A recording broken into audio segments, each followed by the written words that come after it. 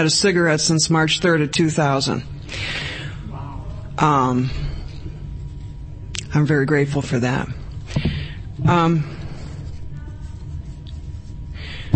My talk this morning is about powerlessness and what that means to me as somebody who's powerless over alcohol, cocaine, tobacco, and most everything else. When I was a kid, alcohol was a part of our family. We had Christian Reformed people that lived next door. The Catholics lived behind us. There was a Jewish family across the street, and we were alcoholics. And that was the way it was. And when I was a kid, I remember telling people that I was adopted. I remember coming up with this big lie that I was adopted, that it wasn't me. This couldn't be my family. This is not what I'm going to grow up with. This is not what defines me.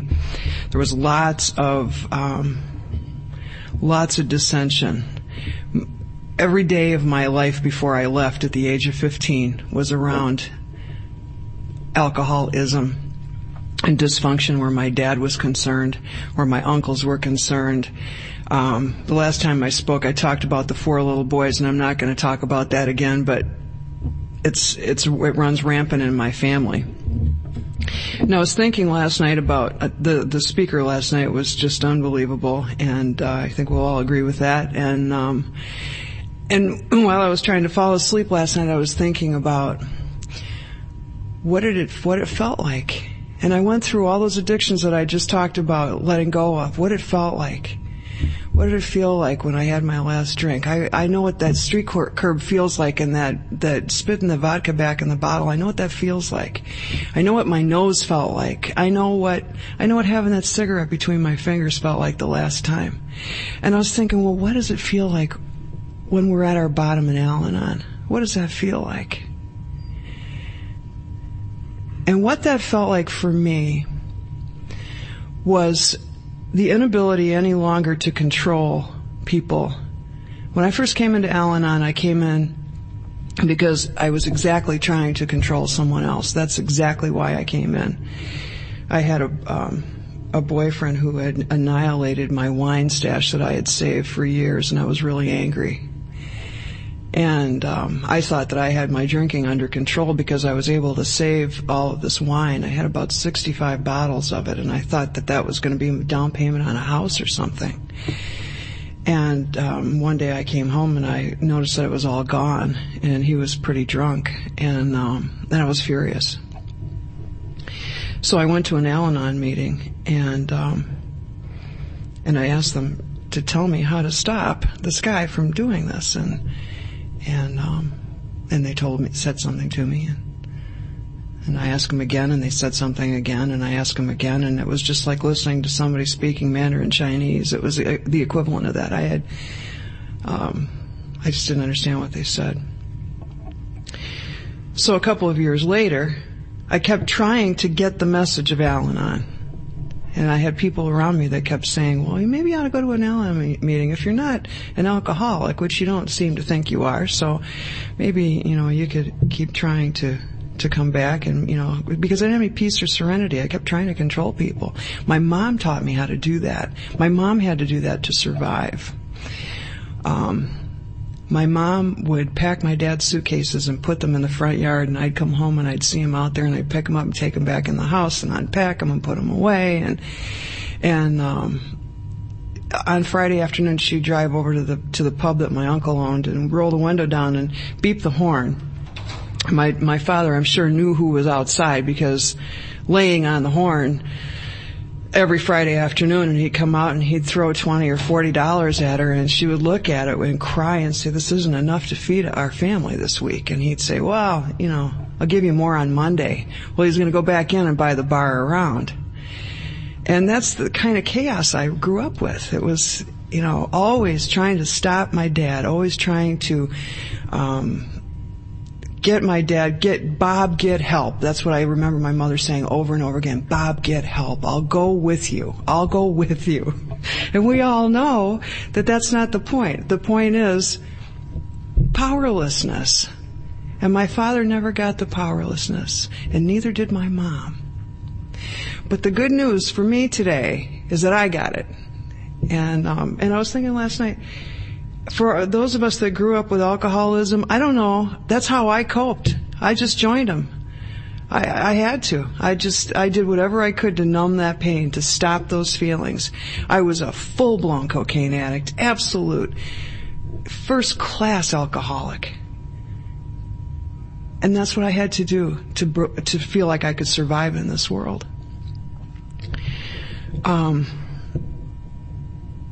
My mother, I said something in a meeting yesterday, and always when I say something that makes me go, ooh, I can't believe you said that, it's because there's a message that I have to get from it. My mom, since being a card-carrying member of Al-Anon and understanding the program, I don't understand the program, I don't understand anything, I just know that it works for me today. I've suggested to my mother, because I still have a practicing sister and I have an OxyContin-dependent brother, and I have a mom who is she's still in the swirl. She's still in the chaos. And I've said to her, Mom, there's a group of people in your town called Al-Anon, and they could help you with my brother and sister. And my mother says to me, she has said this to me, you cannot tell me anything about alcoholism, Jenny. You cannot tell me a thing. And she's right, I can't. She'll say, I've written the book on it. Nobody can tell me anything. I can tell you. I said, well, maybe you ought to go to one of those meetings and tell them that. But I can't tell her anything about alcoholism. But I can tell her something about recovery today. My mom thinks I'm doing really well and I love to be able to say this openly here, because you guys understand this.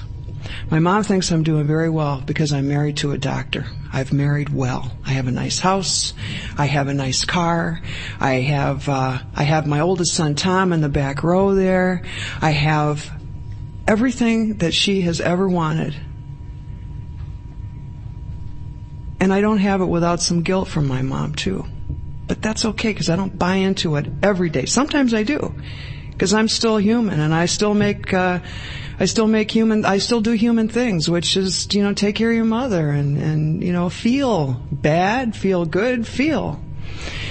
But I don't, she doesn't get the fact, she doesn't understand why I'm doing well. It has nothing to do with the nice house and the doctor husband, although the doctor husband's nice. He's a wonderful guy. He's in recovery today. We have a great life most of the time. But she doesn't see that. She sees the glitter on the gold. But that's her. What I have to do and what I can do is carry the message. I was thinking this morning that being powerless is empowering because it limits your options. You can't control people anymore. You can't manipulate. You can, but it doesn't get you anywhere. There's a story that I want to tell that I think is one of the miracles of this program. When I was 15, I moved out of the house. When I was 16, I had my own apartment and my own job. I prayed this morning that I would tell the truth, and I tell the truth to you when I say that I fully supported myself from the time I was 16. I did not graduate from high school. I left. I got out as fast as I could. I ran. I did well. I had good jobs. I went to culinary school. I became a chef. I had good jobs. I still have good jobs. And those of you who know me intimately know that I've got a really good job next weekend. But I moved from Michigan, where I was raised, to Vermont, and then I moved to Connecticut. And when I got to Connecticut, it was about 1974, 75, and I was a full-blown hippie and a full-blown pot smoker and a drug user. And I had the need for a gynecologist. So I went to go see this doctor, in Willimantic, Connecticut, who everybody said was the greatest guy in the world. And I went to go see him, and he gives me my exam, and I was smoking Marlboro at the time, and he was like my dad. He was fabulous. He sat next to me in the chair and let me bum a cigarette from you, and we'd smoke a cigarette together. And who else? What other doctor's office have you been in where you just get this gynecological exam and you're smoking a cigarette with the guy talking about, this guy was wonderful. I loved him. I used to go see him all the time. I'd go see him if I didn't need him. I had some ovarian cysts, and I had a lot of pain around that. So he would give me these prescriptions, and he'd write them out, and he'd put his hand on my hand, and he'd say, now listen, I'm going to give you this prescription because if you got some pain, it'll help you. But I don't want you to get addicted. So I want you to go and fill the prescription and bring it back to me. And if you need it, you can call me, and I'll give you one. So, okay, that sounds all right with me. I'm going to do anything my doctor tells me to. So I did. I'd go to the drugstore and get these prescriptions filled and come back, and one day when I think I did this 2 or 3 times. I know it wasn't a lot. I'm trying to remember, and I hope I'm telling you the truth. But this is the truth as I see it. I think I did it like 3 times, and the 3rd time I did it, the nurse that met me at the office door and took this prescription from me looked at me really weird. I said, she said, what are you doing what is this about? I said, well, Dr. K told me to bring this back, and, and he's going to keep this for me. And she said, okay. So a few years later, no, it wasn't a few years later, it was like a year later, I'm driving down the road and I'm listening to the radio, and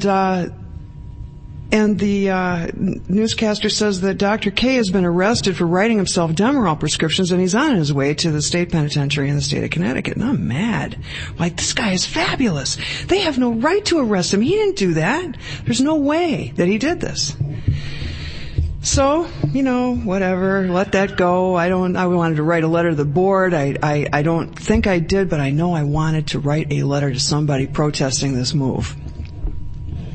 So then we fast forward my life about 25 years, and I meet my husband, Jeff. And he's going to an IDAA meeting in New Jersey. And I house sat for him. And when he came back from his IDAA meeting, I said, what is this IDAA all about? I mean, he didn't really tell me a whole lot about this meeting. We didn't know each other really well. He said, well, you might be interested in hearing some of the things that we listen to at IDAA, and he throws a tape at me. So I take it in the house, and I have a Sony Walkman, and I put it on, and I plug this tape in, and this voice says, hello, my name is Tony Caminos, and I'm from Willimantic, Connecticut, or I lived in Willimantic, Connecticut, and he starts telling the story, and he's the doctor that I used to bring the Demerol prescriptions to 25 years ago. And what does that have to do with powerlessness? Not a damn thing. Which was my point this morning. You guys think I'm going to tell you about powerlessness. You have an expectation I'm going to tell you about powerlessness. You are sure about what I'm going to say and what I'm going to talk about, and I'm not.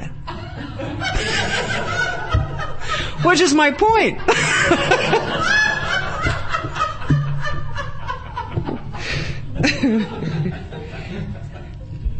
That's one of the most amazing stories in my recovery, and it's such a joy to come to this meeting and know that we have that connection with each other. It's wonderful to be on this journey with him, and it's just nice to know he's out there. And here's his wife Nancy here, and I think that I gave her that prescription. I do believe that I saw that face.